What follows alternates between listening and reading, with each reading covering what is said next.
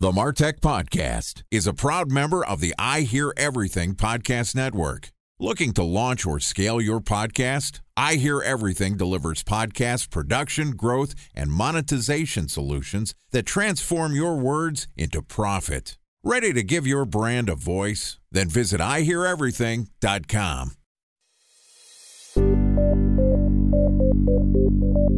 From advertising to software as a service to data.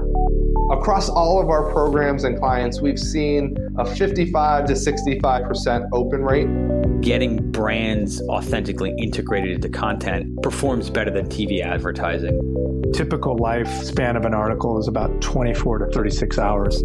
If we're reaching out to the right person with the right message and a clear call to action, then it's just a matter of timing. Welcome to the MarTech Podcast, an I Hear Everything production. In this podcast, you'll hear the stories of world-class marketers that use technology to drive business results and achieve career success. We'll unearth the real-world experiences of some of the brightest minds in the marketing and technology space so you can learn the tools, tips, and tricks they've learned along the way. Now here's the host of the MarTech Podcast, Benjamin Shapiro. Welcome to the MarTech Podcast. I'm your host, Benjamin Shapiro, and today we're going to talk a little bit about analytics and marketing mix. Joining us is Mark Stouse, who is the CEO of Proof Analytics, which is a marketing analytics platform that helps CMOs and CFOs bridge the ROI gap by providing cause and effect analytics that show marketing and sales true business impact and financial worth. And today, Mark and I are going to talk about marketing, innovation, and RevOps. All right, here's the first part of my conversation with Mark Stouse, the CEO of Proof Analytics. Mark, welcome to the MarTech Podcast. Oh, it's great to be here. Thank you so much. Excited to have you as my guest. Excited to talk a little bit about some of the numbers behind the marketing efforts. We live in kind of a strange time and place right now. Rumor has it the CMOs are dinosaurs and soon to be extinct, and their lunch is getting eaten by this new predatory animal called the CRO, who is basically the VP of sales coming in to manage sales, marketing, customer success, all the way through the revenue cycle. So for the marketers that are listening to this podcast, specifically the executive ones, tell me a little bit about what they need to know in terms of the environment today about proving their value and their worth. How should we think about marketing, innovation, RevOps? Should we be scared? What's the landscape look like today for the CMOs? Well, I think that the landscape for CMOs is very much the way it has been for the last, say, 5 or 6 years.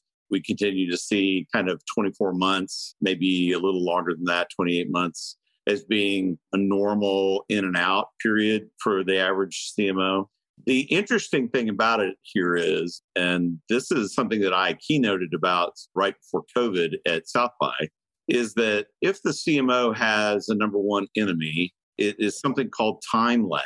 And time lag is, for most people, the invisible, unknown amount of time that it takes for a given marketing investment to actually have an understandable impact.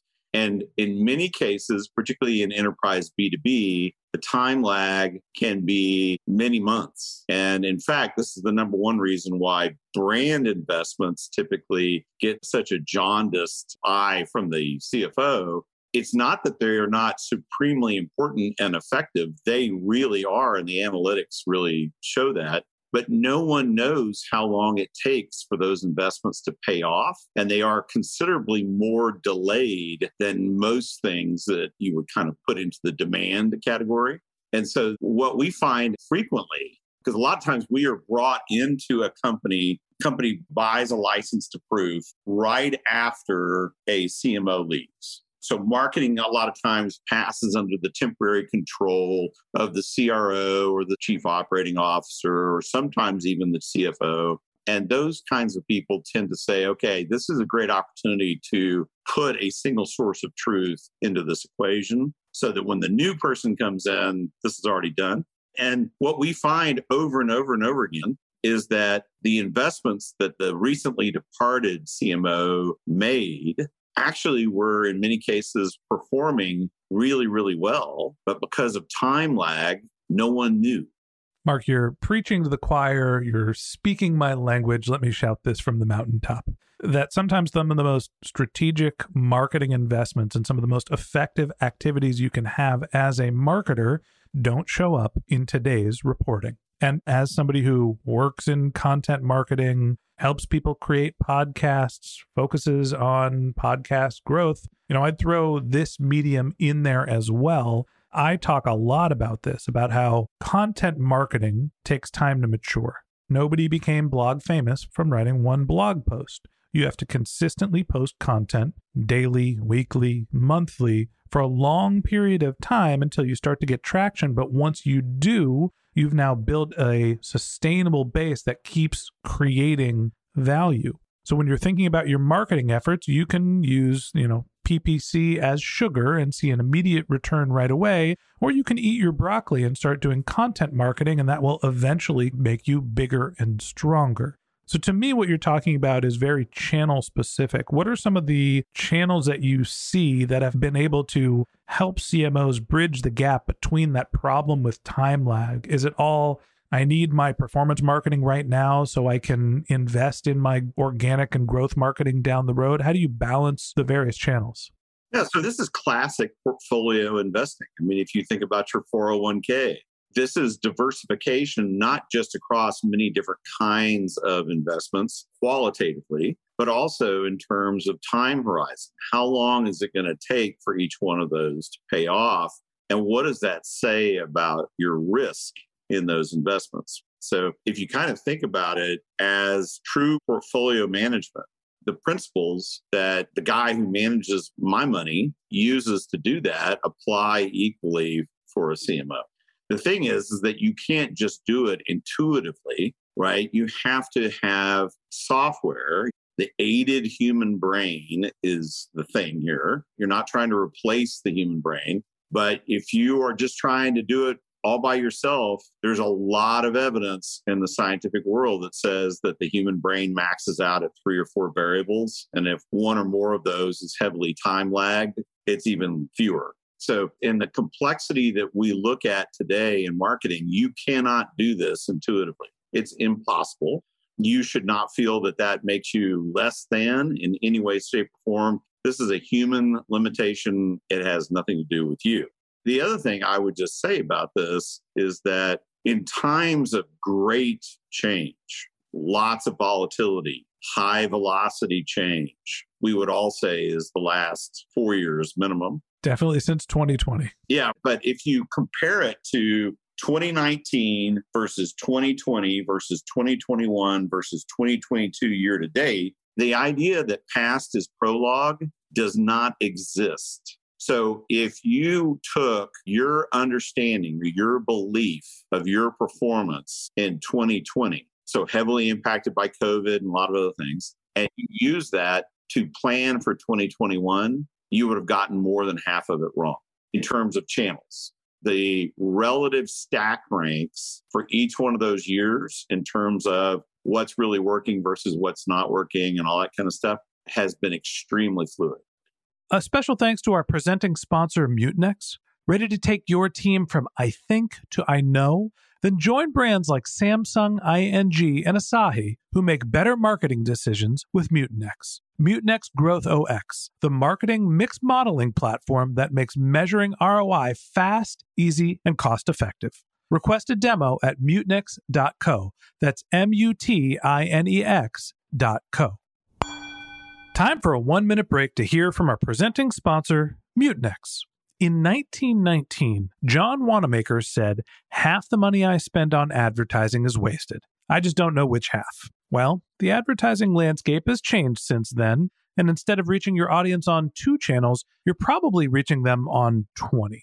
Turns out John didn't know how easy he had it. But that doesn't mean that you should give up on striving towards marketing effectiveness. No matter how complex your marketing strategy is, Mutinex Growth OX is the market mix modeling platform that measures the impact of marketing on your bottom line. Mutinex's market mix modeling platform calibrates your insights against the latest market conditions so you can make media and marketing investment decisions confidently and quickly. Ready to take your team from I think to I know? Then join brands like Samsung, ING, and Asahi who make better marketing decisions with Mutinex.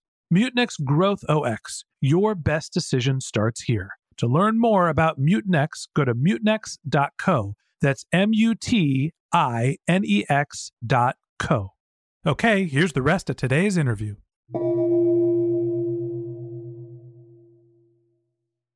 So let's talk a little bit about marketing innovation, right? We've got this notion that some channels take time to evolve. There's an incubation, a cultivation time before you realize the value from those channels. Content marketing, building your brand. But on the flip side, when you look at what the world was like 2 years ago and what was effective then, it's dramatically different now. So how do you place these forward-looking bets that take 6 months to multiple years to cultivate? I'm going to focus on a brand building effort. I'm going to launch a podcast. I'm going to create a social media following, knowing that, well, it might not be Facebook in 2 years. It might be TikTok, or not TikTok. It could be something we haven't even heard of yet.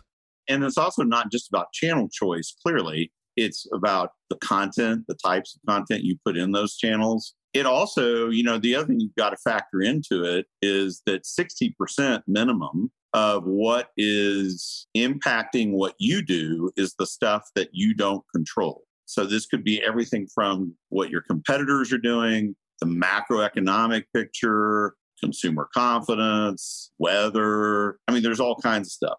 This brings us to marketing mix modeling. So marketing mix modeling has been around as a mathematical technique for 30 plus years. Procter & Gamble was the first one to really do it at scale. They still rely on it at scale.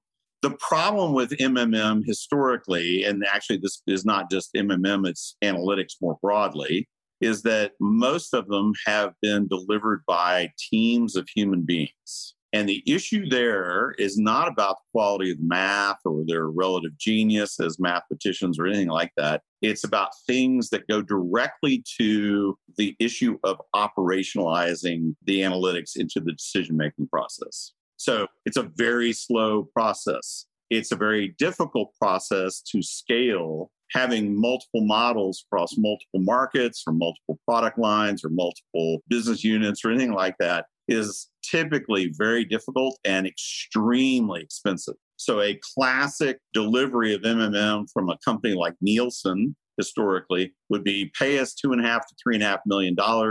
We'll build you 1 or 2 models. Those models will be recalculated every 6 to 12 months, and you'll get your answer. The problem is that the latency and all that kind of stuff is so bad. It's not about the accuracy of the calculation. It's about the latency, that even though there's forecasting, because this is classic multivariable regression math, right? So there's a forecast. By the time the marketers get the forecast is already in the past. So there's no way to actually use it. We automated it so that you can wrap it. It actually proof works like a GPS. To answer your question specifically about how do you manage all this in light of all these changing factors, you're including all those changing factors, or at least the ones that you can identify and know about, into the model. And as the forecast updates with reality and shows you how you're doing against the forecast and what may be pushing you off course or slowing you down or whatever, you can toggle the variables and create alternative scenarios. It's what you would experience on your phone as being rerouted. Right. So I want to bring it back. We're going to get a little bit more into marketing mix modeling in one of the episodes later this week. So before we get too far down into the math and how the model works, we talked about how marketers are faced with challenges because they don't have a lot of time to operate, that there's this need for innovation because the channels are constantly changing. And you're saying, hey, you need to take a data-driven approach to figuring out what is working to be able to reroute or course correct as quickly as possible. But there's also this notion that it's not just the marketers anymore, that it's not just, hey, how am I driving marketing performance, but we have to go farther down into the funnel. Talk to me about the connection between marketing and RevOps and how the data is starting to flow between what used to be your classic marketing operations. Am I getting impressions, visibilities in a B2B sense? Am I getting my MQLs? Am I driving, B2C people to product pages? And then how are we thinking about RevOps, where it's actually getting people over the line, getting the credit card out of their pocket, getting them to buy a product or service? I think that today, the answer to your question is very situational. I think that for many companies, RevOps is nothing more than marketing ops, whatever that means in their world. More aspirationally, and certainly there are companies that have gone there who have transcended just an aspiration. It is the integration of sales ops, marketing ops, and customer success ops into one holistic understanding of here are all the investments that we're making across marketing, sales, customer success, other things having to do with CX, right? What is the journey like? What is the relative importance of these various components at any point in the journey? What is the ultimate revenue driver contribution of each one of these pieces at any given time? That is a highly mature understanding of RevOps. I think the biggest limitation for a lot of RevOps teams is that the whole concept is still fairly new, and the people who are going into it haven't been doing it for very long. They could be brilliant at it, but they haven't done it for very long. So the level of overall maturity is kind of all over the place, depending on what company or team you're talking about. They're also very hard to find. Really great RevOps talent, very, very tough to find. The new unicorns. So if marketers have this problem of time to maturity for a marketing campaign and they're basically making operational decisions on data that is no longer relevant, is this something that's also happening sort of down channel? Yeah. Let's be clear here. One thing that I think any data scientist would totally validate. Data is really important, but data by itself is always and only about the past. It is about this happened at this time in this place. It tells you nothing about why. So it's like you could see the final score for an NBA game and it would give you what happened, but it wouldn't tell you anything about why one team won, right? You'd have to go deeper. Analytics is about the relationship. This is like Moneyball. Mm-hmm. This is analytics, not data that we're talking about now. This is about the relationships that exist causally or not between data sets. This is also the only way that you can do forecasting with any reliability, with the causal element in place. So, Mark, what I'm hearing from you is that marketers are often using intuition and they don't have the processing power to be able to make sense of what's really happening in the market because there are so many dynamic changes that are happening in the marketplace today. And that's okay. You don't have to have a superpower processing brain to be able to be a great marketer, but you do need to understand that there are limitations to your ability to interpret what's happening in the marketplace and evaluate all of the channels and all of the factors that are changing your business. And if that's the case, you need to start to think about your analytics, your data science to be able to truly understand and grow in your market. And that wraps up this episode of the MarTech Podcast. Thanks to Mark Stouse, the CEO of Proof Analytics, for joining us. In part 2 of this interview, which we'll publish tomorrow, Mark and I are going to continue the conversation and talk about tying marketing to measurable results. If you can't wait till our next episode and you'd like to learn more about Mark, you can find a link to his LinkedIn profile in our show notes. You can contact him on Twitter, where his handle is Mark Stouse, that's MarkStouse, or you could visit his company's website, which is proofanalytics.ai. Mark is also the host of the Accelerating Value podcast. So if you'd like to hear a little bit more about Mark, you can look for Accelerating Value in your podcast feed.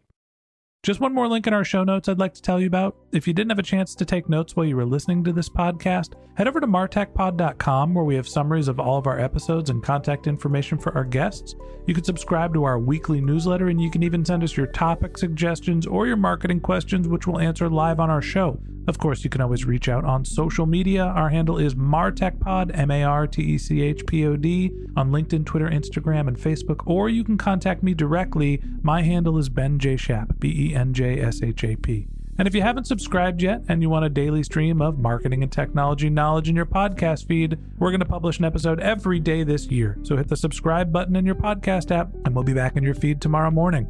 All right, that's it for today. But until next time, my advice is to just focus on keeping your customers happy.